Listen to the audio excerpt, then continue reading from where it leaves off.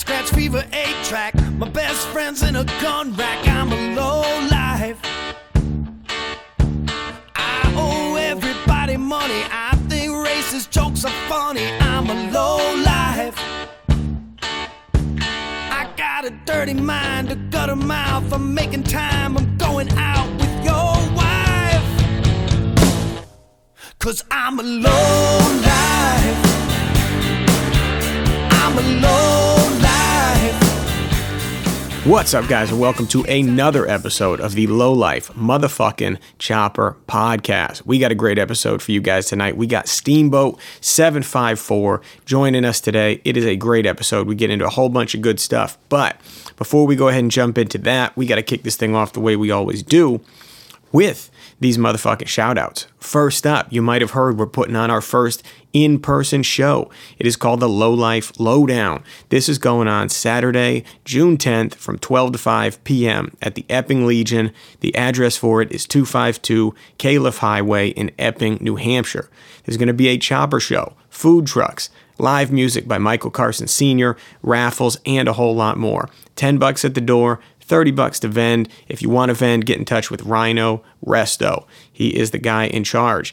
And then remember, this is going down the first day of Bike Week. So if you're heading up to Laconia for the 100th year anniversary, come and see us on the way.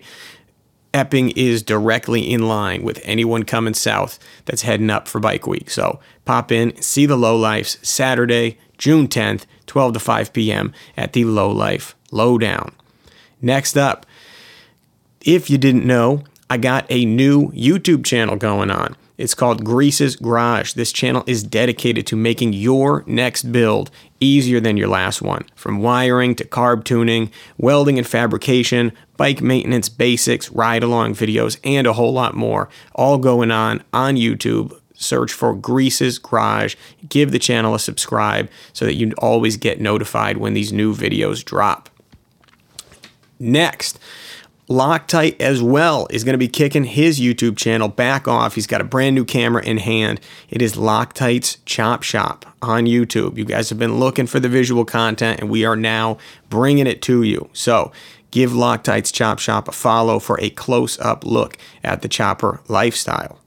And then last but not least, we've got this month's giveaway sponsor, which is OSD Custom Leather, who gave a killer handmade wallet, all hand-tooled, vegetable-tanned leather trucker wallet, custom-made by the man himself. If you want to win this beautiful wallet, which you can see photos and a video of on the Low Life Chopper podcast page, all you got to do is head over to patreon.com/lowlifechopperpodcast.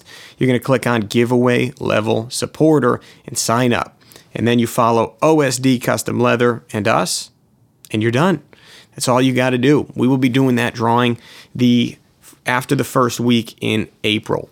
We had one missed week there, so we got to make sure we get all of these in. So, again, OSD _ we love those underscores, Custom Leather. Give him a follow. Go to patreon.com/lowlifechopperpodcast, and you will be good to go.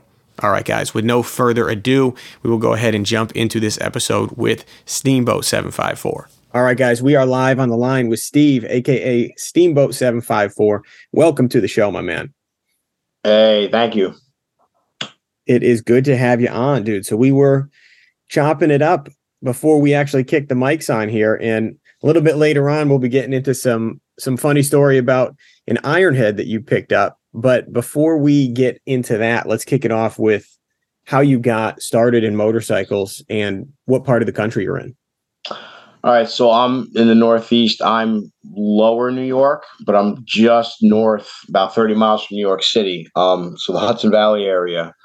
Motorcycles. So like growing up, my father was big into auto body, and he would restore classic cars, muscle cars, and it was just like your classic, like stereotypical, like blue collar beer keg lifestyle. Like they were young, had kids way early, and like Friday nights to Saturday nights were all my dad's and mom and dad's friends hanging out in garages, listening to music, chopping up cars, motorcycles, a little bit of everything. And that was basically like what I was exposed to for all of my childhood into like my early 20s.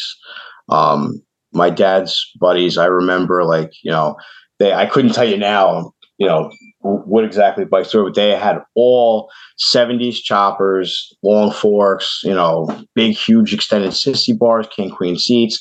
My father had a couple bikes, and he'd wreck one or he'd sell one to get a car that he wanted to restore, this, that. And I did a lot of motocross and ATV stuff growing up. And that's basically, which later in life transitioned into motorcycles. That's awesome, man. Yeah, it seems like to be able to grow up around it gives you just like a level of competency working on stuff that I feel like it's hard to develop without just being exposed to it from an early age. Yeah. And it's funny because like I got rid of like all like my four-wheelers and dirt bikes in like 2016. I was just like, it was just getting to be a pain. Riding restrictions in my area were tough. You had to buy a trailer, you had to travel, and it was just like, all right, man. I'm like, I'm done. I was like, get rid of it. I sold it all. And then like, I don't know, 5 years ago, I had that Evo kind of like fell into my lap, and I was like, oh man, I'm going to end up having to do this. And I was like, you know what? Screw it. Let's just do it. So I just jumped in, like complete like impulse buy, and was like, not going to look back. And I have no regrets. That's awesome. So the Evo Sporty, what year is it? That is an 03 883.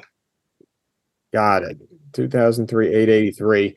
Now, what's the story? Like, how did you end up finding that bike? How did it get on your radar? So I was with a buddy, and he was really heavy into BMW Airheads, and I was helping him out with like, making brackets and welding little tabs and some body work on it and this and that. And I went with him to a show out in Brooklyn. It was like some local bar did like this like Biketoberfest thing. So it was really rad. And like there was a bunch of guys there. They had one guy had this really badass 60s Indian chopper. And I was like, this thing is great. And a couple other bikes. And you had a lot of like more modern bikes. And I ran into a friend there that I know from the work industry I'm in now, union construction. And he's like your classic, like, big oversized mongoloid with like 13 bikes in his garage. And I was showing him the Airhead, and he was like, dude, he's like, I got a Sportster I need out of my garage like now. And I was like, oh, I'm like, dude, I don't know. I'm like, I was like, I'm not really set up yet for, storage wise and this and that. I was like, I don't know. I got a lot going on. And he's like, dude, just come and get the bike. And I was like, all right, how much you want for it? He's like, just give me $1,500. And I was like, oh, Jesus. I was like, all right, I'll be there. That's hard to beat, man. Yeah. It's like that. Like when he told me that, I was like, oh, that's what I said. Like, shit, I'm doing this. So I just went and I grabbed it. I was like, all right. And I was like 2 weeks later, I was like, drove up to his house, and I'm like, yeah, I'm like, load it up. Let's go. And I brought it home, and it sat for a little while, like maybe like a month. And I stared at it, and I'm like, all right, I have this like basically bone stock Sportster. What do I want to do with it? And then I'm like, well, first let me run it. I rode the hell out of it. Oh, I changed the handlebars right away because I didn't like the handlebars. I was always like into drag bars. So threw some broomstick bars on there with like, I don't know, 2-inch risers, like nothing, like little. Put a 2-inch tank lift on it, lowered the ass end, got some slammer shocks, and I was like, all right, that's good enough to like figure the bike out running wise, because it sat for a little while. And I rode it the whole year. I got it the first year I had it, and just like let every problem in the motor rear its ugly head at me. And then dialed did they? What's that? And did they? Did the problems arise, or was it pretty smooth sailing? No. So the first one was I was flying home from work, And I'm like, yeah, this thing's running great. I'm like, this is going to be badass. I had oil lines popping left and right. And I was like, oh, you've got to be kidding me. So I switched those out. It took me a while to find like OEM style hoses, but I found a company. I have it written down somewhere. I even should have had it, brought it out just for this. But the guy remanufactures everything from pre-2005 oil lines, OEM, fittings and all for any bike possibly made. So I got those, put that on.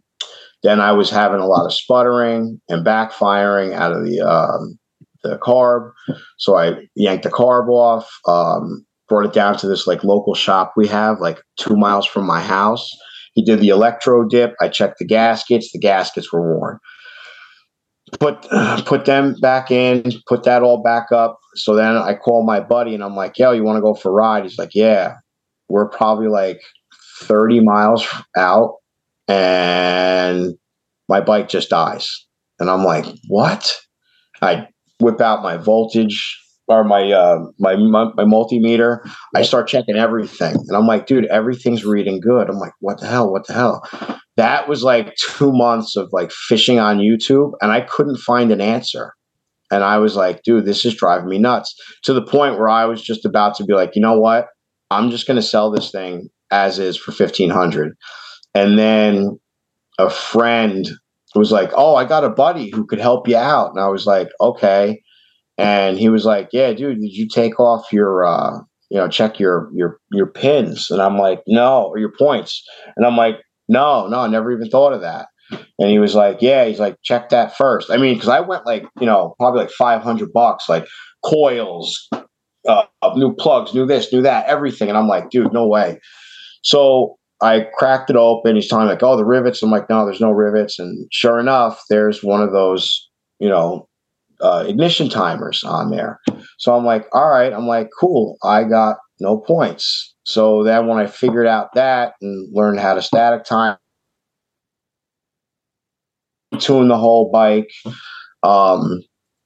it was pretty good after that. Then I had like no problems except for the end of spring of 2022, all my wiring started going, just like glitching, blowing fuses.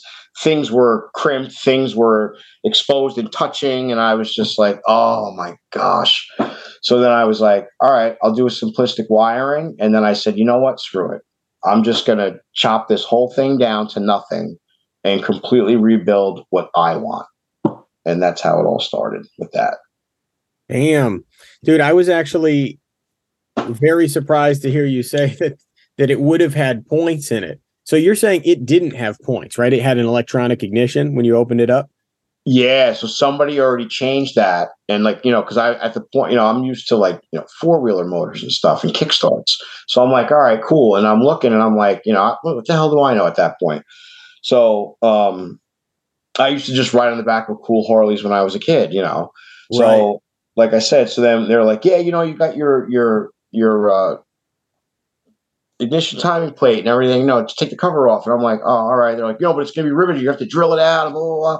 And I'm like, yeah, no, dude, there's screws in it. And they're like, what? No, somebody's already been in there. And that's how I learned about that. And I was like, oh, okay. So I run a Dyna S in it. And now that I've learned that lesson, I always carry a spare with me.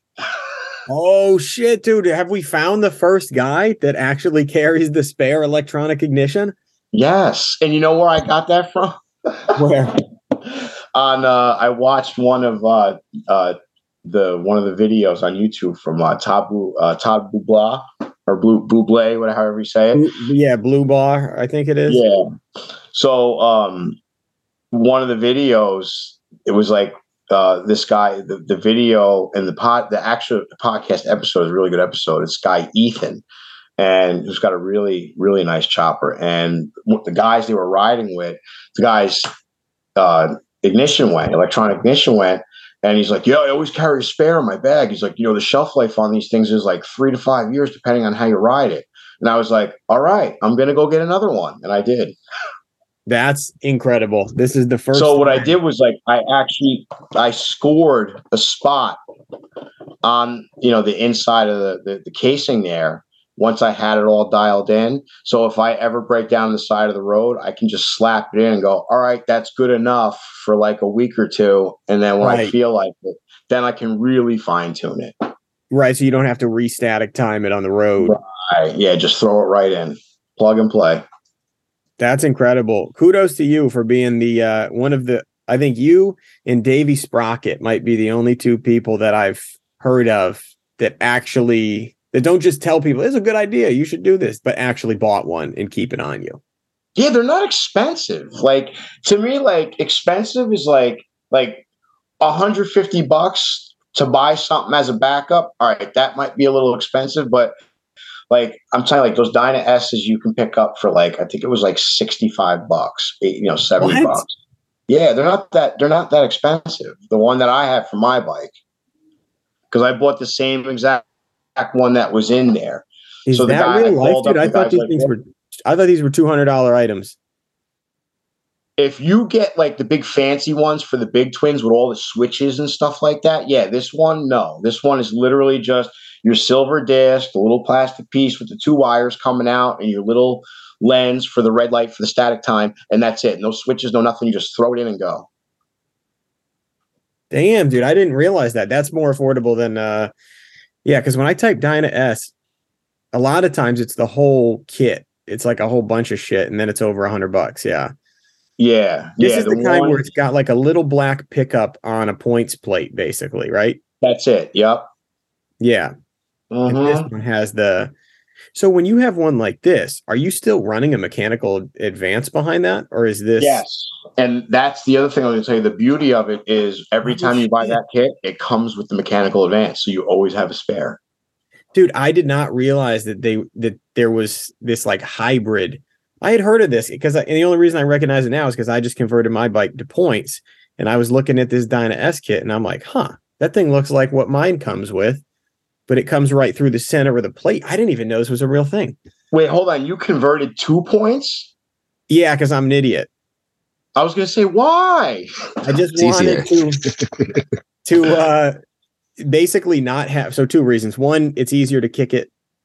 Maybe the Dyna S would be good for kicking because it has mechanical advance too, but no, it's not. It's easier to kick it over than it was with my stock electronic ignition, and also the points are $50 for the whole kit. Yeah. So I just threw that in there because mine's kick only. So if the kicker doesn't work, I'm not going anywhere. See, that's my downfall. I'm not in the cool club yet because I'm still waiting to find that hidden gem so I can have a kickstart motorcycle. I know it's tough with the sporties, man. Well, that's why I'm looking for like a 72 Ironhead or like in the 60s, because those ones you can convert to a kicker. Yes, that's true. Or I just put my big boy pants on and just say screw it. And what my ultimate goal would be is I want to try to deal with people. A lot of people told me I'm nuts and laughed at me. I want to build a complete shovel head just from off of swap meets. That'd be fun. It'd be and have like a Frankenstein bike. Yeah, I want a Frankenstein bike. Yeah, that'd be cool, man. I think, especially if you're going to a lot of swaps, it's totally possible. It seems like one of those things that would take a couple of years probably, but when you were done, it'd be a hell of a story. Right. That's rad though, man. So you got Jesus, what the hell is this? Fucking J&P Cycles trying to chat live with me while I'm staring at this Dyna S ignition on their website. It just popped up a chat window. I'm like, dude, I'm just trying to fucking lurk. Please enter make and model. Yeah. Anything we can help you find? I'm like, right. You're going to get the text message. Hey, we saw you looked at something. Are you still interested? Oh my God. Dude, the digital era is fucking crazy, huh? Oh yeah, my wife makes fun of me. She comes home, she's like, I'm like, what are you doing? She's like, I'm talking to my friends. I'm like, who? She's like, lowbrow, because she ordered me something for Christmas and they don't stop texting her now. Oh yeah, dude, you're in the loop. Yep. Dude, also, we'll jump back into the sporty in a second here, but when you mentioned the BMW Airhead, I didn't know what that was, so I just pulled it up, and how the hell do you get into that motor? This thing looks like one big block. It is. It's a giant tank. It's not easy, and that's like, all right. So put it this way. So my buddy is infatuated with them, and so he kind of got my juices flowing to like buy something, and I was helping him out, and I'm basically showing him like the body work, the framework, the fab work, doing the tanks, seat pans and stuff like that. And he's teaching me the motor just because I'm there every day. And I'm like, dude, where do you buy all the parts? He was like, oh, he goes, I pay a fortune for parts. They're all from Germany. And I'm like, no way. He's like, yeah, you can't get them in the States because it's all like, all his are early 70s, late 60s. And I'm just like, oh my goodness. Holy fuck. Yeah, that's like, you don't want to get down that road because that is, I mean, listen, we all, like, I listen to your show and I talk with my friends and this and that, which is a joke. Like, money pits are like swap meets and you're always like changing something on your bike and this and that. That's like having a boat, having an iron head. Yeah, very true. I mean, an airhead, sorry. Yeah, they're expensive. Very expensive. I can only imagine. Yeah, once you see that stuff and it's European, it's like, oof, I don't even know how much it would cost to maintain that. Dude, also, you want to talk about something that makes me nervous, right? I see the spark plug connected to the motor, connected to the fin, right? Loctite. You have a picture of this pulled up? No, did you just Google it? Yeah, just Google BMW Airhead so you can see what I'm talking about. So the fins stick out at 90 degrees, right? Or the cylinders rather. The spark plug is attached to the cylinder. The cable for the spark plug goes into a closed hole in the motor. How the fuck do you get to that wire, dude? Yeah, specialty tools. There's like 6 like specific tools that you have to buy from BMW to work on that bike. Oh my god, dude. That's and they're not cheap. Yeah, it's like and like I love my buddy. And he's like those are all hipsters that do that stuff. That's it's all the only people that would and all that. Yeah, this is like you pull up to the coffee shop and everybody's like, right, for this guy, dude. And I pull up on my chopper and they're like, dude, why are you slumming today? And he's like, oh yeah, my buddy. And I'm like, yeah, fuck you, dude. So it's pretty shit, dude. That is pretty fucking wild. I don't even know how to make sense of it. Like, I don't even know what I'm even looking at, but I could definitely see it being like weird and quirky enough that it would have like a massive following. Yeah, no, it does. It does. It does. There's actually a guy on YouTube. I'll send you guys the link. One guy out in London actually made a full rigid hardtail chopper out of one of those. Fuck. Yeah, it took him. It took him 3 years. It's been a strong frame. Yeah, like 6 fucking Harley motors in there. Yeah, they're heavy. Oh, here's a picture of it from the front. That literally is like a small car motor. It looks like it would be like a 4-cylinder car motor out of like a Honda Civic. Yeah, it's there, and you can't pick it up by yourself. Put it that way. That's a 2-man game all day. Not only that, but like you couldn't push it through a door. The cylinders would hit both ends of the door frame. No, believe it or not, we did, and we got it through the I don't know if you guys ever seen like brownstones in New York City, but like the brownstone has like your big basic entrance with the big staircase going up, and then down on the bottom. Oh yeah, I know what you're talking about. Narrower door. It fits. I mean, it just fits, but it fits. Like it's rubbing on the door jams. Yeah, I was going to say, how much did it cost to replace the door frame after you got it through there? Right? No, nothing. We actually got it. This is good. I feel like Jamie on the Joe Rogan podcast where he says a thing and then I got to like Google it furiously. And I'm like, right. NYC, what does that look like? Just looking at somebody's house. At least nobody's going to chat with me if I sit here on Google Images. Try to send me a fucking purchase request. Are you trying to buy an apartment, bro? So back to the Sporty though. Yeah. So you got that sorted out. It's funny you mentioned too about the sputtering, because I had sputtering in my bike and it also ended up being the ignition. So commonly blamed on the carb. But what else did you have to do to that thing to get it mechanically sound? So basically it was like, I also that infamous grenade plate went. That was fun. Almost that one was a real ass puckerer. What's that one? So like on the Harleys, they have this in the clutch basket, that the plate with the rivets in it. They call it the grenade plate because then it just like it's got springs and it just blows.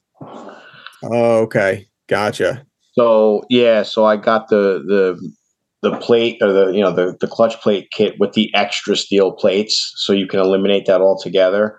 Other than that, it was just like that stuff. And once I got it running again before the electrical before the electrical started going out, basically that was all that was it. It was like, the exhaust gaskets, this, that, and then dumb stuff, got all that running good, and it ran awesome. It was just like really good running bike after that. And then when the electric started going, then I was like, you know what? Like, I was like, oh, I'm going to just do a regular old school chopper wiring. And I'm like, wow, that would look kind of gay on this, like, rear shock bike. And I'm like, nope, can't do that. Got to hardtail it. And then I said, screw it. And then I went for it. There you go, man. That's what's up. And so what brand did you go with for the hardtail? So I went with the lowbrow because I looked at all of them, because at first I started going down the rabbit hole like everybody does, like, oh, what's like the baddest hardtail to get, the most rad and this and that. And I kept seeing the Hafley brothers, which is, I guess, now owned by Throttle Addiction, if I'm right. Maybe. It could be. I remember hearing about Hafley brothers, but yeah, so they sold it, and so I went on and did the research, and I looked at their stretch to drop ratio, and I'm like, okay, that's that one. And I looked at the TC Bros, and I'm like, okay, that's that one.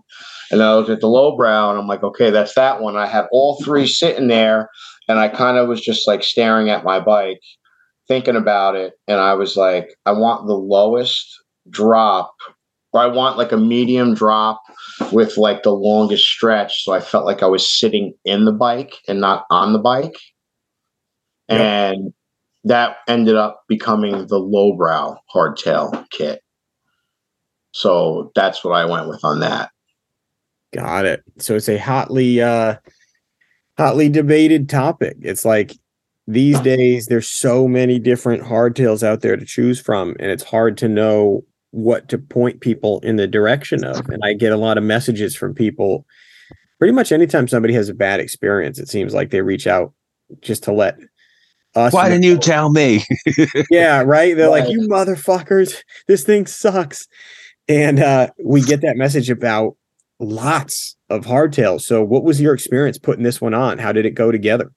Oh my God, what a nightmare. Cause now, like, so when I bought the hardtail kit, I have it sitting in my garage, right? And like when you look through the pictures, I built that table because, like, you could see in the pictures, I have no room to work, right? I think it's fresh. That plywood is untouched. I was thinking that when I looked at this picture, I'm like, this thing is clean.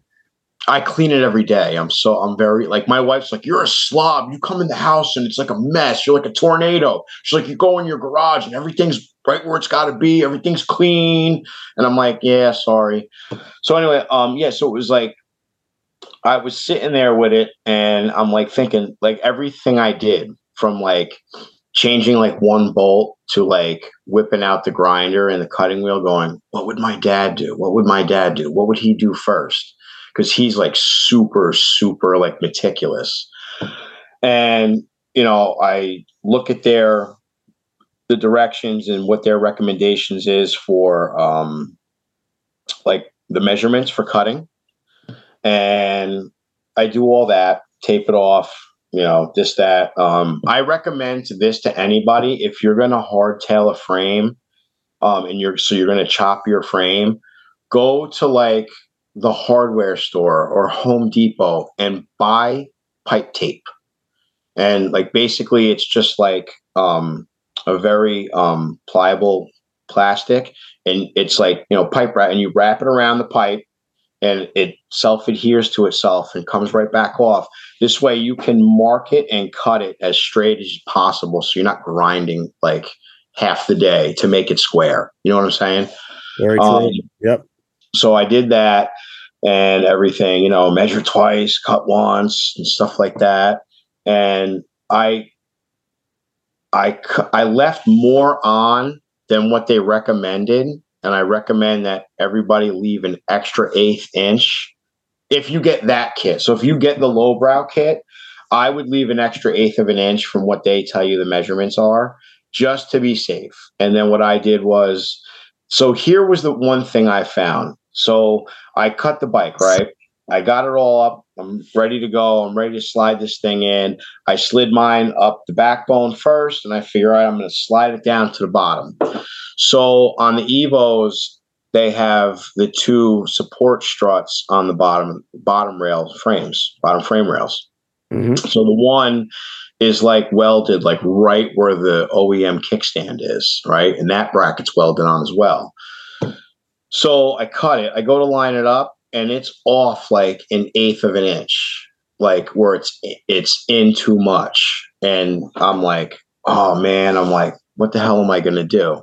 So the lower frame rail is off 1/8 of an inch on the stock frame than the lowbrow. So I'm like, all right, cool. I'm going to go on chop colt, boom, boom, boom, boom, boom, boom, form, boom. And I'm like sitting there, and I'm like, the first one I get, I find it right away. I'm like, yo, man, my lowbrow, my hardtail frame won't go in. It's like, 16th to an 1/8 of an inch off. And the guy's like, don't be a pussy, hit it with a hammer and send it. And I'm like, no, that's not the answer I need. Right. Bottle jacket. Yeah. I'm like, damn these chopper guys. So I'm like, all right. I'm like, think. And I'm looking, and I'm like, all right, maybe if I take, the slugs, and I just kind of give them a little extra bevel, a little bit on each, and I could just, tap it in. That wasn't enough. And I was like, all right, I don't want to take too much off. So finally I was like, all right, you know what? Screw it. The cross brace, and I'm probably going to get crucified, or I'm going to get high-fived. Either way, it's like a double-edged sword now. I just cut the center of it out, and I was like, screw it. And I cut it out, and I cut a big chunk out of the middle of it, and I just took a ratchet strap, and I just sucked that sucker in and pushed it home. And I was like, all right, cool. And I just welded it back in. So yeah, I mean, dude, you weld it back, it fits on there. It's either that or you squeeze the other part, one way or another. Yeah. I had to do this on my hardtail. I have no shame in saying this, that when I was doing mine, I had to put a bottle jack in the top rail. My hardtail didn't go into the backbone like yours did. Mine had the 2 that go into the individual tubes on top, and They didn't line up. I had to bottle jack them to spread them a little bit, just to get, like you said, about an 1/8 of an inch to get it to pop into place. Tell me how else to do it. I don't know that there's another way that some of these things are just, there's play, and you have to find a way to get it in there. Yeah, and then 90% of all forums are like, it's a chopper, it's going to be sketchy regardless because you're already cutting the frame up. And I'm like, all right, yeah, we're in. Now fucking send it. Yeah, right. Yeah, see. So yeah, but then so I get it on the first time, no problem. Put the motor in, start bolting everything down to make sure everything fits, because I don't have those really nice fancy jigs you see these guys have. So I took my knowledge of square and plumb and put all these nails all over my table and everything. And I was like, all right, it looked like I was building an Egyptian pyramid. I had string lines everywhere, and I'm like, all right. And so the first one in, I bolted. The gap was first of all, there was no gap. They want they say an 1/8 of an inch. I go 3/32. And I had to shave it down quite a bit, here and there, because I left extra meat on there, but I felt more comfortable continuing the project knowing I had to take some off than going, oh dude, I got a 1/4 inch gap on, all 3 weld points of these rails. So, that's what I recommend to people if you're doing it for the first time and you're not paying someone to do it. Absolutely. Any as far as like, so with the way that this one goes together, being that it plugs into the backbone and then right into the bottom frame rails, I don't think it's super necessary that you have a jig for that style of fit up. No, a lot of the research I did, everybody said use your motor mounts as your jig. Yeah, some people. Did you put the motor in while you were welding it?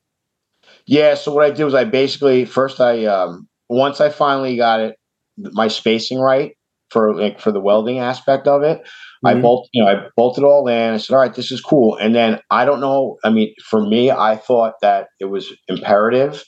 You guys seem to be a little bit more welder experienced than myself. I am, but I wouldn't be like, dude, I'll weld that for you. Like I weld for me. Like I wouldn't, you know what I mean? Right. Like I'm not a full-time welder. When Steve needs to get something welded and he welds it, I just weld it. I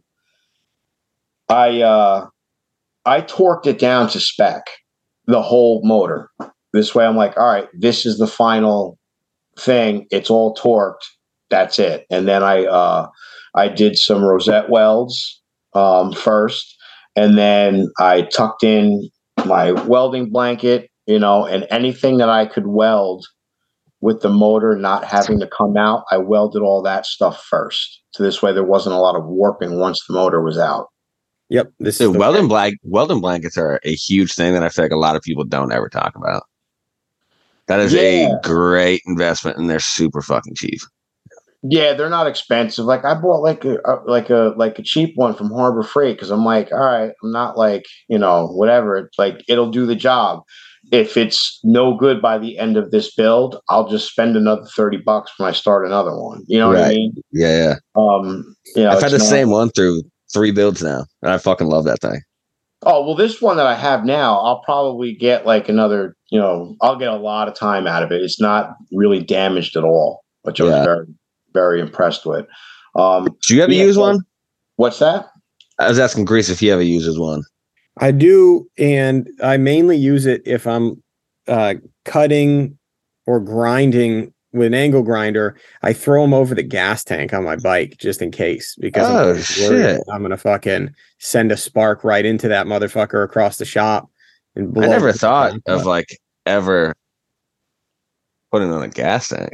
Yeah, I cut them into smaller sections. Like I think I bought like an 8 foot by 8 foot, which is insane for like what I would do. So I cut it into like 3 foot by 3 foot. I have a couple of them, and I just lay them over like exposed threats, right? Just in case something goes haywire and lands over there, I put them on. Or like he's saying, if I'm doing a hardtail and I have the motor in it, I'll just cover the motor just in case. But I do think that it's hard to think how it could really go wrong if you have the motor in there. You know what I mean? Like when I did XS 650s, I would always tell the person, bring the motor, because I want the motor in there while I'm welding it. And for the Sporty, it bolts to that plate in the rear and the motor mounts in the front. For the big twins, that's the only time that I don't necessarily need the motor, because you're not actually breaking the hoop, so to speak. You're just dealing. Oh, yes. Back. Right. And then it has a trans plate, but I would never do it without putting the trans plate in there. So you got to have the trans plate, and I lock that down to spec. And I do put it in the jig, but that's just because I do it for other people. And I'm like, you'd never know. I just want to know for a fact. But if I was doing my own, there's definitely liberties I would take with my stuff and just be like, whatever, I'm getting this done today. Right. Yep. But I think it sounds like you did all the right things. And I like the way that kit is assembled. Like I like the way it goes on. Yeah, it's pretty like I definitely think it's very beginner friendly. You know what I mean? Yes. Like it's not over intimidating and stuff like that. It's just like, like anything else, like, dude, your ass is going to be on it. Just do your research and take your time and do it right. Like, don't rush, feel confident, do whatever you got to do, and then get at it, basically. Exactly. That's actually the hardest part of the whole process, is that you can do all those other things and do everything you feel like you need to get ready. But every time I still get like horrific anxiety every time I do a hardtail, because I'm like, man, I hope it goes right. Like I hope there's not some random thing doesn't fucking move, or it's in the jig, but like the jig moved, and it just stresses me the fuck out. Yeah. Well, my biggest stress was, I won't lie, because like I've been going around asking like a lot of opinions from like my buddies that are welders. So like the only reason I welded it myself was I reached out to a couple people that are legit like welders. That's their career. They weld, So I was like, hey, listen, man, I'm willing to pay for your time. I'll have all the prep work ready. It's just like, yo, you come here with your rig and weld it, and you'll get paid, and you're gone. And they were like, fuck no. And then nobody showed up. And I was like, all right, this is like crazy. Like, I need to get this done. Like, I want to ride this bike, because at the time that was going to be the only bike I was going to be riding. And I was like, all right, I'm going to do it. And they were like, wait, what? And I'm like, yeah, I'm going to do it. And I am not ashamed or to say what I used to weld it, because I am confident in it. I did the research before I did it and took the plunge, and people were like, dude, you're going to be nuts for doing that. And the feedback I got on the internet was like, no, that's not the way to do it. Like, everybody's like big into the TIG thing. I don't own a TIG welder. I've never TIG welded in my life. So I MIG'd it. Because that's what I do. Like, when I'm at work and I got to fab stuff up for work and this and that, we use a MIG welder. So I ended up getting a Lincoln flux core welder, and everybody was like, oh, blasphemy. They were like, dude, that thing's going to break in half. And I'm like, wait a minute. I thought about it. I'm like, dude, I build bridges at work, and I watch these guys flux core weld steel beams for bridges, fucking high rises, and that stuff holds. And I started doing the research on the tubing and the material, and I'm like, look, man, you just like my basic knowledge of welding is like, especially with flux core, you run it hot and you move at the right speed, you're good, and it's going to hold. So mine's rated for up to 3/4 inch mild steel. So I grabbed two pieces of plates, 1 inch thick. I ran a bead down the front, bead down the back. I put it in the table vise on the back of the work truck, the welding truck, and I started beating the hell out of it with a 20-pound sledgehammer. And I bent the steel, and the weld never cracked. And I'm like, all right, I'm welding this bad boy. And I am 100% like, I know that. You welded at work? What? Did you weld it at work? No. The piece, I had like scraps at on the job. Yeah. So I took the scraps home, welded it at home, and then took it back to work and threw it in the mechanic's service truck. He's got one of those, steel, vices in the back. Yeah. And I took a 20-pound sledgehammer and I went at it. Like, you would have thought I was like trying to break, smash rocks up with that thing. And I whacked, and it bent the steel, and the weld had no stress whatsoever. Damn. If you tested it, you tested it, dude. Yeah. Oh, yeah. Because I was like, dude, I'm not sitting here. Like, I don't want to be the guy where everyone's like, told you so. And like, there I am on the side of the road with like, my rear half a mile down the road, and I'm sitting there by the motor going, I'm an idiot. So, but yeah, I did it like that. I don't know. It was funny when you guys reached out to me like, yo, you want to do an episode? I'm like, oh, cool. I'm going to see what these guys think about that. I think that it depends. Like, flux core is what they use to do bridges. It all depends on the machine that you're running it with. And honestly, I've told this to a lot of people. A lot of the structure that comes from a hardtail is in the way that it's designed.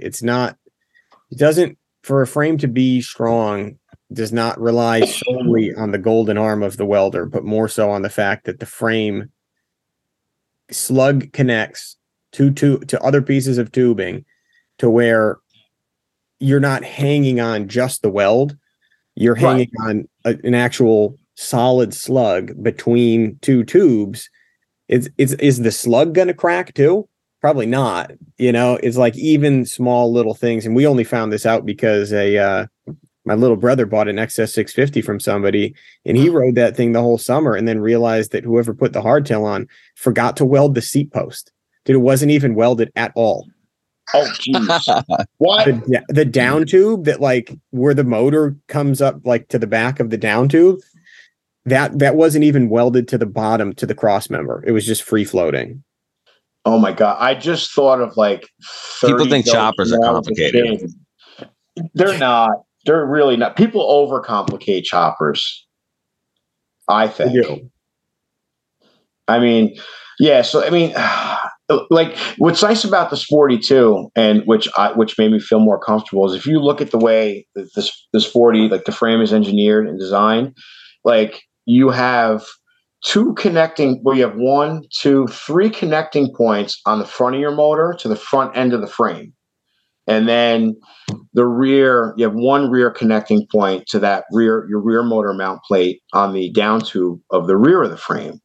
So it's like yeah, there's a certain amount of stress, but you have a lot of support where it's basically a lot of it is like bolted to the frame. And it's the you know, the 2003 I think was the last year of the rigid mount. I think 2004 when they went to fuel injection, I could be wrong, is when they went to rubber mount. So it's like, it's pretty solid. And I'm like, you know, these, you know, like I've seen guys like, you know, riding hardtails and a weld cracks over time. But I think that's just the nature of the amount you ride and, you know, and how you ride on it. Eventually, yeah, it may give a little bit, but I mean, the way that I look at it as a design point is that, you know, it's not going to take that much abuse on the weld. The way it's both motors bolted. And that's what I always try to tell people is like, if you were just doing like an open butt joint on 2 pipes and that's what you were relying on, then it's really down to the welder to make sure you got full pen on all of that stuff. And I'm not saying you shouldn't be getting full pen on a hardtail, but with that solid slugged joint, dude, I can't imagine the kind of force you would need to crack that thing off. Yeah, no, exactly. Or how you would even put that much force on it. Like not hitting a pothole. You'd have to like hitting a sweet jump. Yeah. Something crazy. Yeah, you got to do like a Fonzie jump, man. You know, like those Dyna dudes where they do the fucking, like they go off an Evel Knievel ramp and they miss the down ramp. Right. Yeah. Yeah.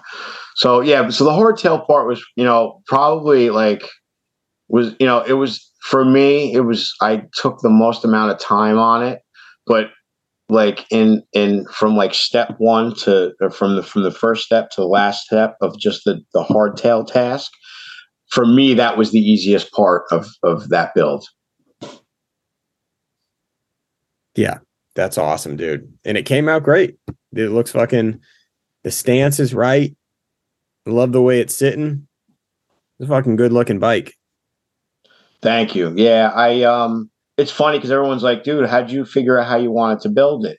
And I didn't have a plan yet. I just like, first I said, all right, I want this drop, this stretch. And then I'm like, cool, I'm going to go with this one.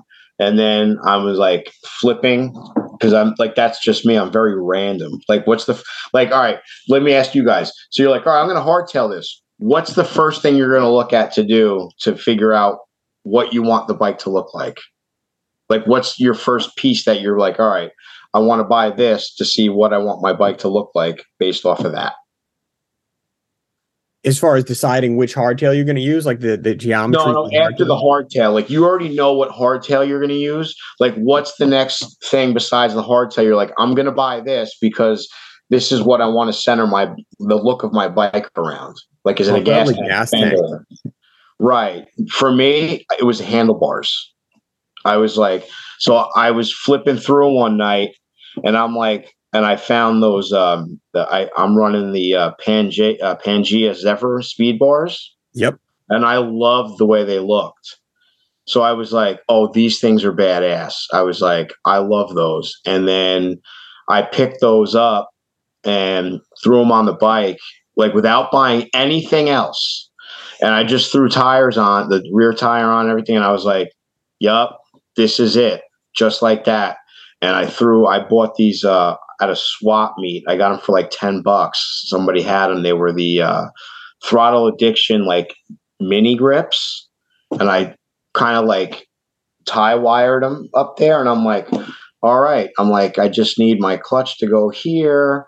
I was like, because I'm not going to have a front brake because I'm going to run a spoke rim. And I'm like, all right, I can cut. So I ended up cutting 2 inches off of each end to shorten them up.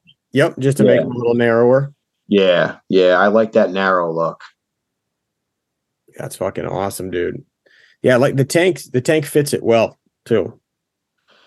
Yeah, so that was like the next step. I'm like, all right, cool. I got these like really badass bars. I'm like, but I can't make the bars look half-assed. So then I started looking at tanks, and I'm like, all right, this is cool.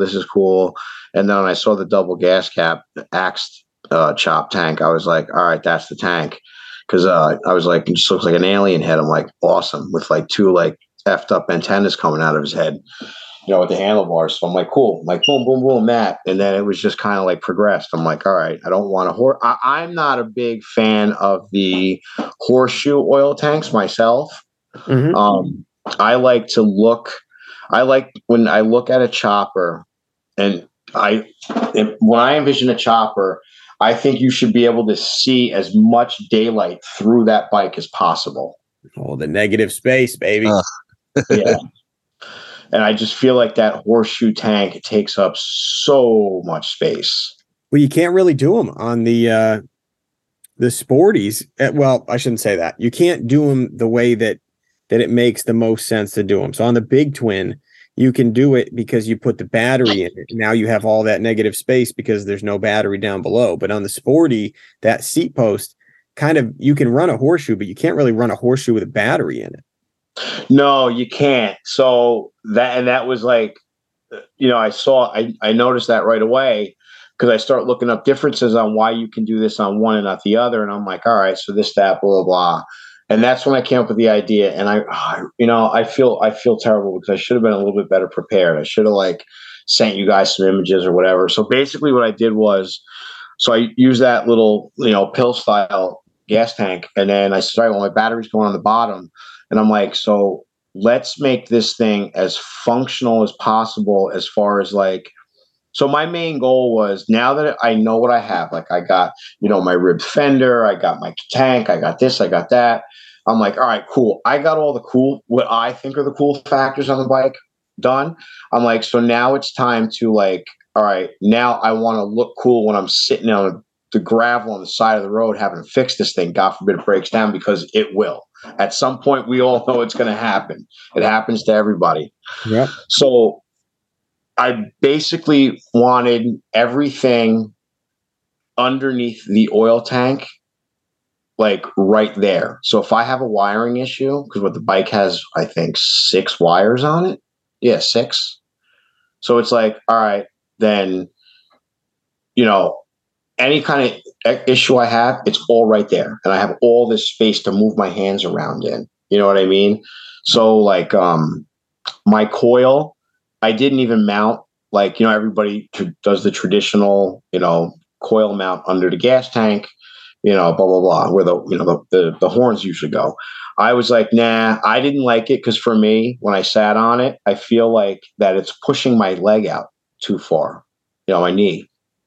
So it didn't feel comfortable. So I mounted it up underneath the where the seat pan goes, and I made a bracket and mounted it there, and then just like ran my wires and zip tied them all the way back up the backbone, and then just dropped them right down into the plugs.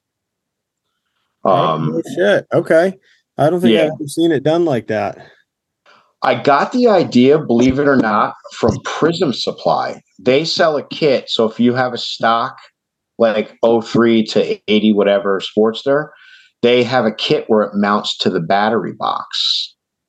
So you can mount the coil to the battery box and then just chase it right up. And I was like, yo, that is so rad because like whatever. So I'm like, doing that on a chopper, it just gives you the convenience because you're on the side of the road or wherever you are, at a friend's house or, at one of those chopper parties, whatever it is. And you don't have to keep circling your bike like, a dog circling to find the comfortable spot to sit down at the end of the day. You know what I'm saying? Like, okay, I'm going to be right here. And it takes like 30 minutes for him to decide, all right, stop. So instead of playing musical chairs, I'm like, why not have it right there? So I did that. So that was kind of cool. And plus it's something different that you don't really see a lot of people do. I haven't seen it really, except for on YouTube. So I was like, cool, I'll go with that. Dude, I like it. Yeah, that's weird. I've never thought of like, because I always do what you're saying. Like I'll move it from where it usually is and I'll mount it under the tank. Even when I do like my shovel, I've never just thought of like, you could literally put this thing anywhere. Yeah. Yeah, you could. Like you really could. Yeah. And the other thing, and I, if you don't mind, I want to just throw out there is, I'm gonna have to like update my Instagram profile like in the next week or two. But so I was like trying to stay on a budget with this thing, and I'm like looking up like rear brake calipers, and I'm like, dude, I am not dropping $400 on rear brakes. I'm like, no way. So I was like sitting there staring at it. And I'm like, wait a minute. I'm like, why can't I just use the old one? And then I like sat there and like, so when I put those, what is that, lead sled, those mag covers on the rear wheel. I love that look. I think that is so bitchin'. So I put them on, I do the chain conversion kit, and now I got to, redo spacers and, get all centered up. So I'm like, there's no way there's got to be some way that I can, use the stock OEM brake caliper. So I throw it on there and it's all hanging willy nilly, and I'm, I get my spacing right and everything. And I'm like, all right, cool. And I'm like staring at it, and I'm like kind of like holding it up, and I'm looking at the old swing arm, like just sitting in the corner of the garage. I'm going, wow. I'm like, there it is. And there's like this like piece welded onto the swing arms on the Sporties.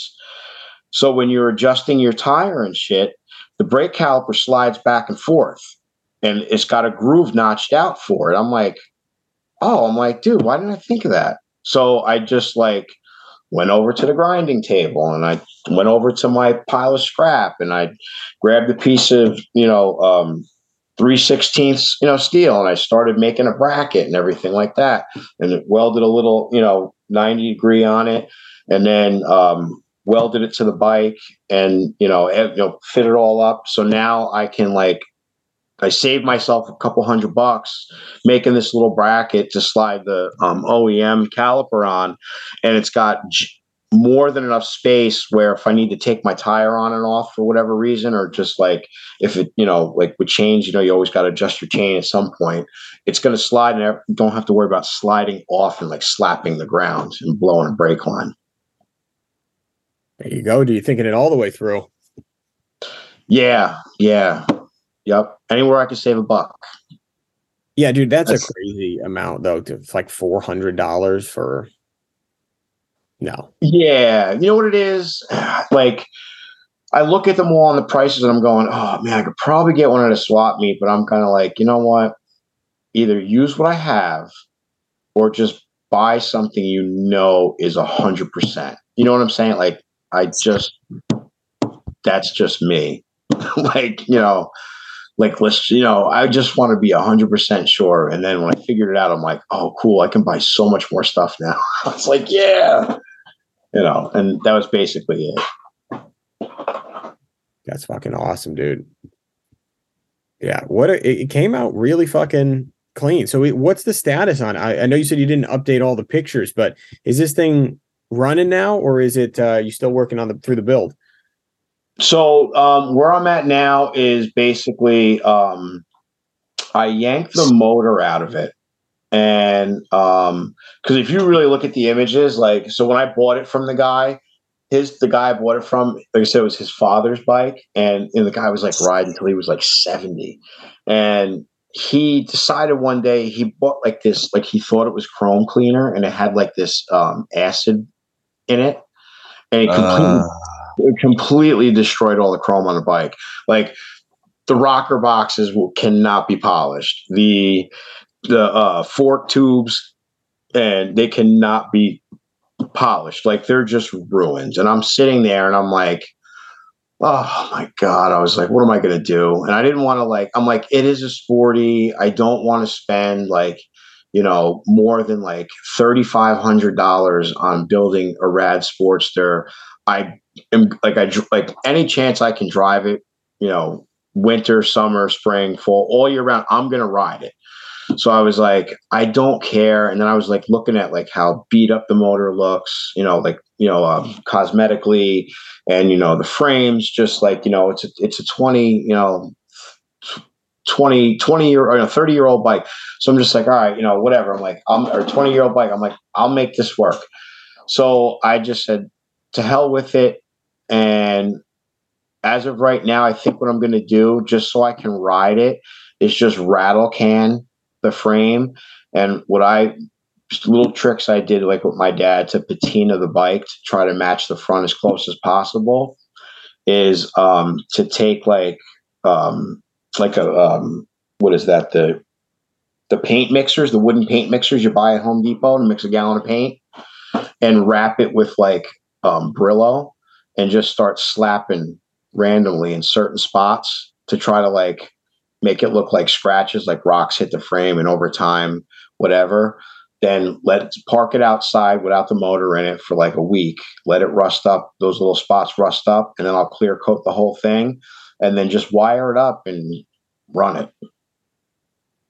Hell yeah, dude. So actually, speaking of that, the wiring looks intense. You had all these things. I saw one picture where you had this whole pasta dinner was labeled out with every fucking thing and what it went to. Did you end up tossing all that?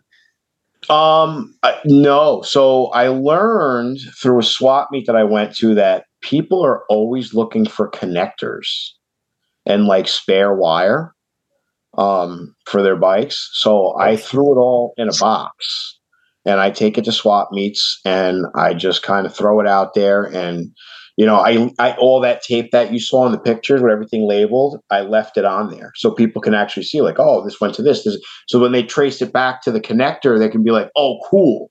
And they can grab the connector and the wire. Oh yeah, dude, that's a fucking buyer's dream right there, where they can actually know what the connector went to.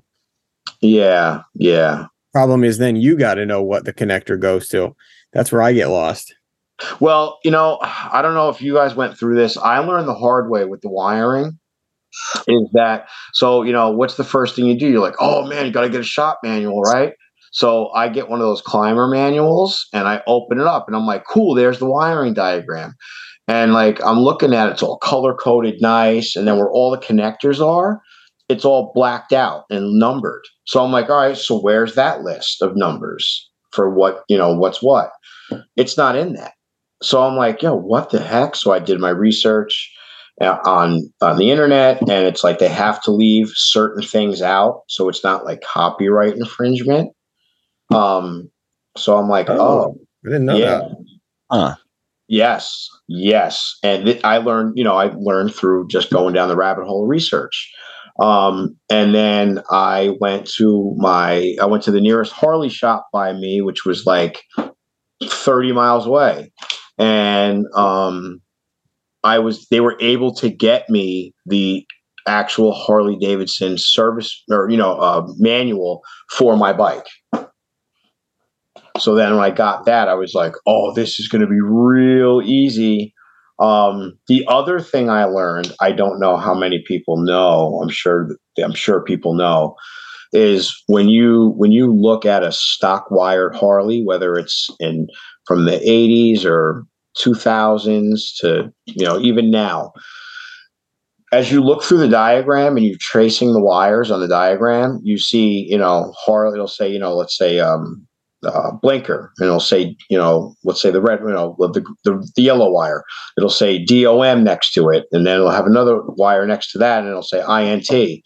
So what Harley does is they put all the domestic, which is US wiring, and the international wiring in every single harness on all the bikes they make. And then they just ship the bikes out to wherever they're going to be sold. And then they hook them up. They plug them in accordingly, if that makes sense. So when you look at it, maybe like the older vintage bikes, you know, like Ironhead, Shovelhead, you know, Panheads, all that, maybe not, but at least for the Evo era, that's how they did it. So I learned that. And I confirmed that information on like the internet through like Harley's website when I started doing this, because I'm like INT and DOM. I'm like, what the hell does all this mean? So they do that. So right off the bat, like the first thing I started cutting out was anything that was international, like snip, snip, snip, snip, snip, snip, snip, snip. And I was like, all right, cool. So yeah, that's another thing that they do too. So it's like the wiring to go through it, if you use a stock harness, it takes a lot of patience. A lot of patience. I was going to say, we just, so to give the other side of this, Loctite just took the wiring out of the shovel. Loctite, you want to tell them how that went? Well, I don't use anything. I just go right from scratch when I do it. Yeah. So I just grab wires, pull, and cut with a razor blade. Yes.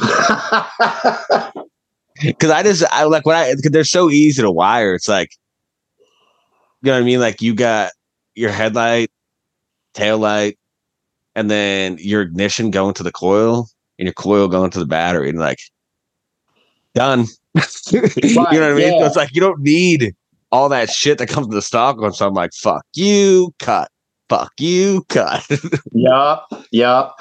Well, yeah. And then I was like, so I wanted to go that route. And I'm like, oh, but I'm going to get rid of controls and this and that. And I ended up it took me like a year, like just like to just like find exactly what I wanted. Just, you know, while I was going through the process of just learning like everything I needed to know to build this bike. And there's a Throttle Addiction YouTube video that basically goes from start to finish for like the 5-6 wires that you're going to run in the bike. And like, it's the only video where it's like 45 minutes long, but it's from start to finish. And he does a pretty good breakdown of why. I mean, the reason they have the video is because they sell a kit just for the Sportster itself. Yeah. But then there was another one by like these like random guys that do like all different kind of bikes. Theirs is a little bit more geeky, like depending on like how nerdy you want to get with it, where they like go into amps and voltages and how a circuit works and this and that. And you're like, dude, just show me where to plug it in. Like, you know, but there's some stuff out there, but I felt it was imperative to know it. So when you get to the point like where you're at and I'm at, where you're like, all right, this goes here, that goes there. It's just like, they're quick fixes now. Right. This is true. Yeah, I guess it all depends on what you're trying to which route you're trying to go. Whether if you want to retain some of the stock shit, or if you want to just have simplified, easy to diagnose problem type setup where you only got 5 wires. Yeah, I mean, so here's like, now you guys are where from, like the New Hampshire area? Yep. All right. So if you don't mind me guys asking, like, what are your guys' requirements for like when you guys register a motorcycle, do you have to have an inspection? I mean, technically, you're supposed to have an inspection sticker. Right. Oh, okay. I've never had one. Right. Allegedly, I've never inspected a motorcycle. Yeah. So the problem I have in New York is we have the same thing. Now, if I lived in the cool state of New Jersey, you just register it and you're good to go. Like there's no inspection for a motorcycle. Yeah, dude, it's awesome. I'm like waiting for like my oldest stepson to move out there. So I'm like, dude, you're registering all my bikes. So I basically like I can register it and then I can re-register it the following year. And now like this year I had to take it off the road, turn the plates in, cancel the insurance, and then I have to start the whole process again. Wait, what's the process? Of showing proof of insurance and then registering the bike as a brand new bike again, like, you know, like as a new customer again, because what the fuck? Yeah, because they won't. So like this, after the second go around, they're like, oh, you never got a register, you never got an inspection. We don't have a New York State inspection. We will not allow you to re-register the bike unless you get an inspection. That's crazy, dude. Yeah, dude. In New Hampshire, look, you don't even have to have insurance here. You just like you go down to the town hall and for like a chopper, you're paying like $26. You register the thing and they give you the fucking registration. You sign it and they're like, you should get a sticker in like 10 days or so. And then you just don't. Right. Yeah. Like, dude, New York is like so like unfair. And I think that's why there's not a big chopper scene in New York. Cause like there's like me and maybe one other dude that ride a hardtail. Like that's just like your basic minimal style chopper in New York because nobody will give me an inspection. Like nobody will pass my bike on an inspection. Yeah, I don't know one person in New Hampshire that rides a chopper that has an inspection. Right. Yeah. So like with me, it's the opposite. So like it's funny because like I'll ride my bike down the road, and guys are like, so like me, like when you guys are riding, you're like, oh man, that guy built a pretty cool chopper. Like I'm riding down the road and I get like 30 guys that are all riding together, like all on their Road Kings and Y Glides and touring bikes, and they're just like dumbass. And I'm like, no, like just go to the malls and ride a chopper. Like it's and they're fancy inspection stickers, and I'm like, yeah, all right, pal. Like, good luck with that. And the problem is the guys are too afraid to inspect it and pass it because if you get pulled over and they're like, well, this bike, it can't run. There's no blinkers. There's no this. There's no that. And I'm like, yeah, dude, headlight, brake light. I'm good. They're like, no, you can't do that. And they're like, where'd you get the inspection from? And then they'll take that guy's license away to inspect vehicles. So, like, nobody wants to do it. It's tough. That's sucks. That is tricky. Hey, so speaking of that and registering vehicles, you won an Ironhead, and from Jerry of all people, motherfucking Jerry. Yes. So what was take us through that raffle and then the pickup of the actual bike. All right. So so basically the start of that was, I'm building, I'm tearing the Sporty down and I'm this and I'm that. And I'm listening to so basically the whole time of during my build, I listened to, and I don't listen to I don't listen to music while I'm building. I like to listen to people speaking, and like not like a fucking audio book recording, like real people talking real shit. And the Todd Blue Block podcast, like I could probably fucking reiterate every episode from your two guys' shows, like word for word. And what's funny is the reason I do it is because like I might be working on something and you might have a dude on that's talking about that specific task. And I'm like, oh, fucking perfect timing. And I'm going through it. Right. So I'm sitting there working on a bike and this and that. And I start thumbing through Instagram, and I came across Jerry's page through a bunch of guys that I met in the swap meet circuit over the last 2 years. And, they had like his stickers and his t-shirts. And I'm like, all right, let me check this guy out. And then I started looking at him like, oh man, this guy's, pretty fucking legit, does some nice shit. And I love his lane splitter bike. I really dig it. So I'm like, all right.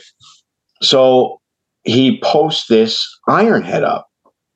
And I'm looking at it, and because, like I said, I wanted an older bike. I didn't want an Evo. I wanted pre-Evo. So we had this, an 81 Ironhead chopper on there. And he's like, put it on there, $69. And I'm like, oh, dude, I like that bike. It's rad. And the funny thing is there was the air cleaner that was on it was like really rad. It was like just like this big silver round one. It had like Swiss cheese holes in it. And that's what drew me to the bike. It was like, oh, I'm like, dude, that air cleaner is dope. I didn't give a shit about the rest of the bike. I really wanted that air cleaner. And I was like, all right, that's awesome.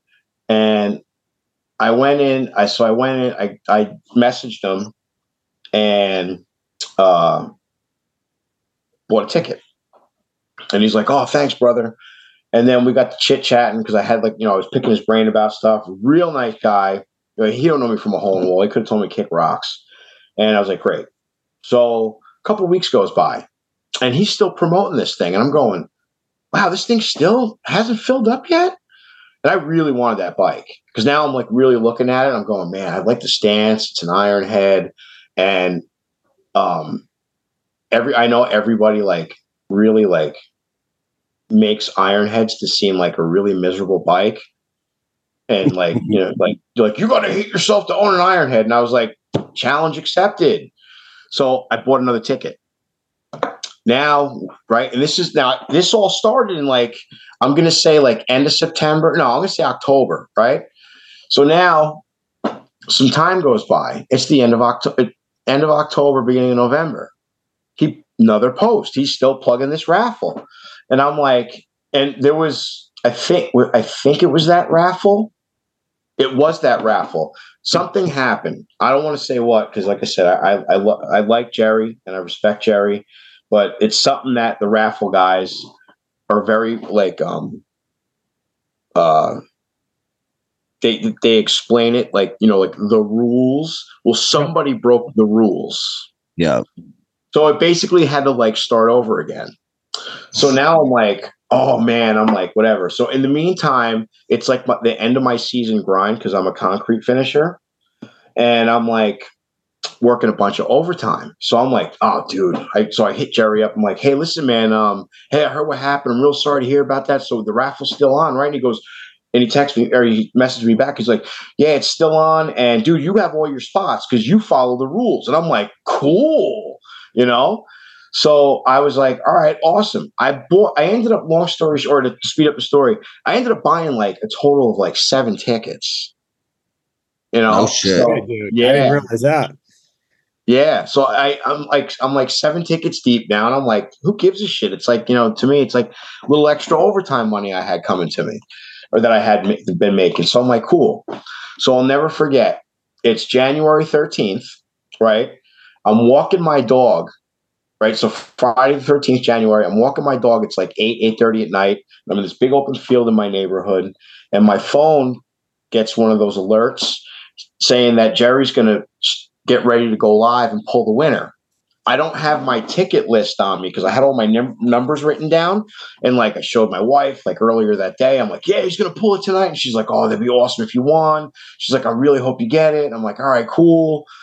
And I'm sitting there and him and some other dude, they pulled the number out, they slam it down on the list of names, and boom, there's my name. And I was like, no fucking way. I'm jumping up and down like an idiot in the middle of this field. My dog's jumping on me, so I look like I'm getting attacked by a dog in the middle of the night. And everyone's like, yo, what the fuck is wrong with you, dude? I'm like, yo, I just won a chopper. And they're like, what? I'm like, forget it. Ran home, and within like 20 minutes, he started like messaging me. He's like, dude, I'm so glad you won. He's like, I was kind of rooting for you and blah, blah, blah, blah, blah.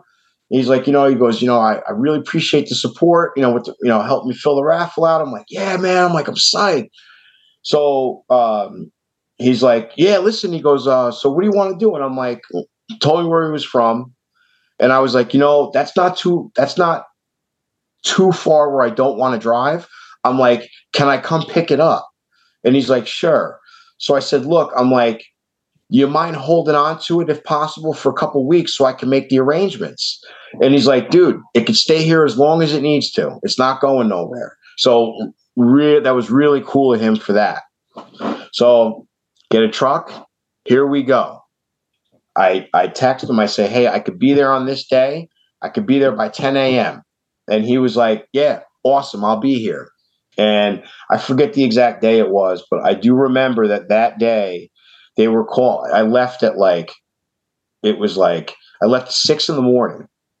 And by like 3 o'clock to 4 o'clock in the afternoon, we were supposed to get freezing rain and sleet. So I'm like, all right, I got this timed out perfect.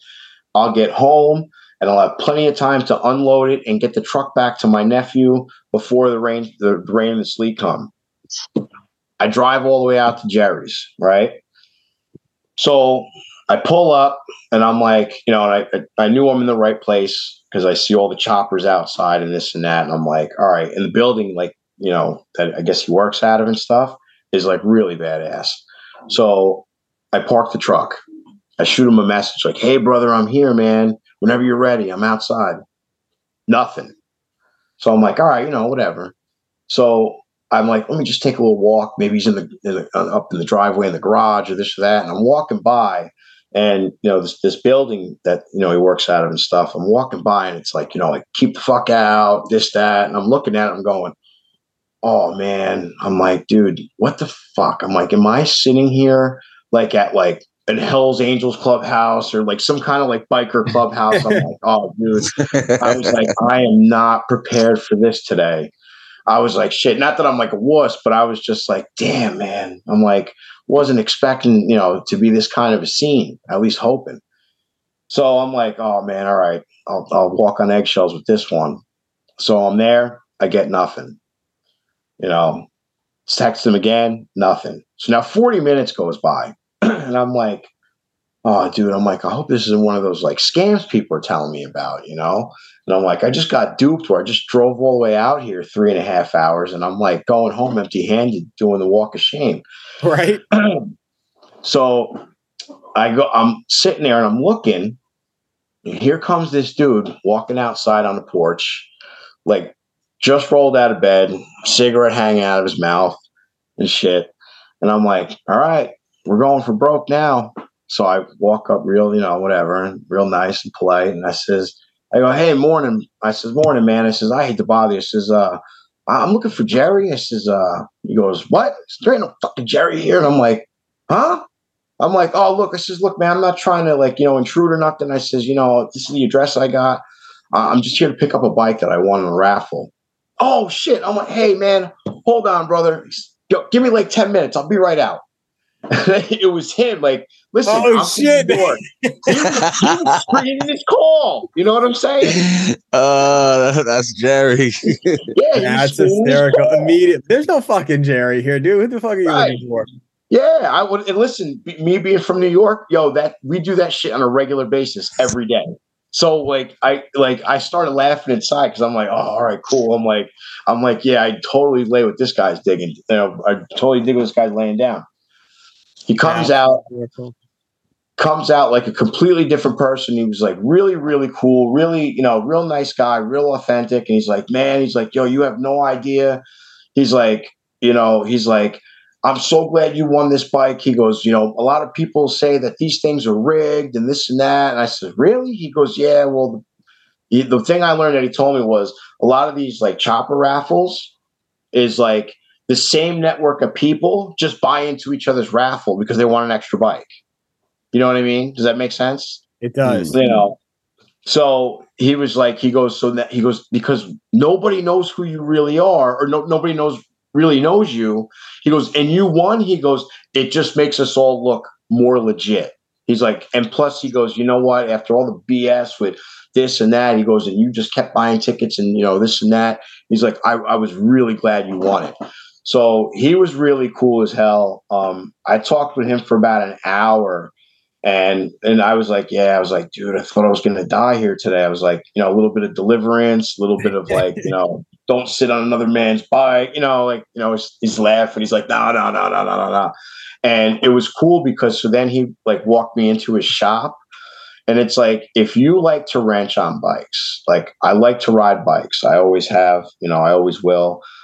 I love to wrench and build them, maybe a little bit more, just because like to sit on it and know that you did that for on your own is just a really great feeling. You know what I'm saying? So being a guy who likes to wrench, I walked into his shop and that thing was amazing. Like I felt like a kid in a candy store. Like I just wanted to start playing and grabbing tools and touching shit. And like, I wanted it all. I was like, man, his setup is dope as shit. I mean, legit setup, a lot of cool bikes, motors, frames, this, that. I mean, he's got a real sweet setup. And he was a real cool guy to talk to. Like once you got to, he started like, just bullshitting and shooting the shit and stuff. And he asked me a little bit of like, what I'm into with, as far as the bikes and the this and the that. he was just a real nice guy, like a genuine, like straight up, like cool dude that just loves motorcycles. And that was like, that was nice. Like, For sure. No judgmental type shit. No, you should only ride this type of a bike if you ride a chopper, this or that. Like, just like, I love motorcycles. You love motorcycles? Cool. We can get along because we both love motorcycles. Like, real awesome dude. That's rad, man. And I'm glad to hear it all worked out with the pickup. That's super cool. I didn't even realize that you were the one that won that. Yeah. So I got it home, huh? and like, I'm already chomping at the bit, like immediately, like, I want to ride it. I want to ride it. I want to ride it. So I think like a week later, I charged the battery up and I took it for a ride. I had to, there's actually a picture on there. So when I got it, the way the front shifter peg was set up, like, you couldn't push it too hard or it would fall all the way forward when you went down in the first gear. So I was like, that's not going to work for me. I was like, shit. And I'm like, asking Jerry, and he's like, yeah. He's like, he goes, welcome to owning an Ironhead. He goes, you just got to play with the adjustment, this, that. He goes, you should be able to get it with no problem. And I'm like, yeah. I was like, I'm just going to do it the quick way. And I just I fabricated a little tab and I just welded it to the bottom of the shifter peg, and I was like, all right, done. And I fixed that real quick. Dude, there's nothing better than making welding the solution to everything. It's my favorite. Yeah. Oh yeah. It's so awesome. So I just did that real quick and I was like, yeah, fuck it. And then I wrote it and it wrote awesome. Like, cause you're like, a lot of people are like, oh yeah, I'm going to stick on a raffle. And you just, you're hoping that like, you don't have to you can enjoy it right away. You know what I'm saying? So I've ridden that thing about a dozen times since January already, or since February already. Like if it's above 40 degrees or not below 40, I'm riding it. That's awesome, dude. Yeah. Ripping it. Oh yeah. And it's got balls, man. I like the punch that it's got. It's definitely, I definitely got more punch than my Evo, but eventually the plan is with the Evo, when I blow the motor, if it ever goes, I have the 1200 Hooligan kit on backup already in the garage. But yeah, prepared. Yeah, I promised myself I wouldn't put it on until that motor crapped out on me. Well, dude, listen, if that motor does, we'll definitely have to get you back on to talk about the install of that thing and then the difference going from the 883 to the Hooligan kit, because I think people would love to hear about that. But dude, it's been fucking awesome having you on, getting the story on the Ironhead, finding out where it ended up, and in the hardtail tips, dude. I think people are going to be really stoked to hear that, like, you got to go for it. Yeah, you just have to take the plunge, and like I said, just plan it out right and don't let it scare you. Just, take your time and do your research. And that's basically it. Prepare for it, right? I love it, man. Well, Steve, dude, super appreciate you coming on with us tonight. This was rad. Yeah, thanks a lot, man. I really appreciate it. I was kind of thrown back when I got the message like, hey, interested in doing one? But yeah, it was definitely a lot of fun. And I hope you guys, I hope this ride you guys are on lasts a long time, because it's definitely very enjoyable.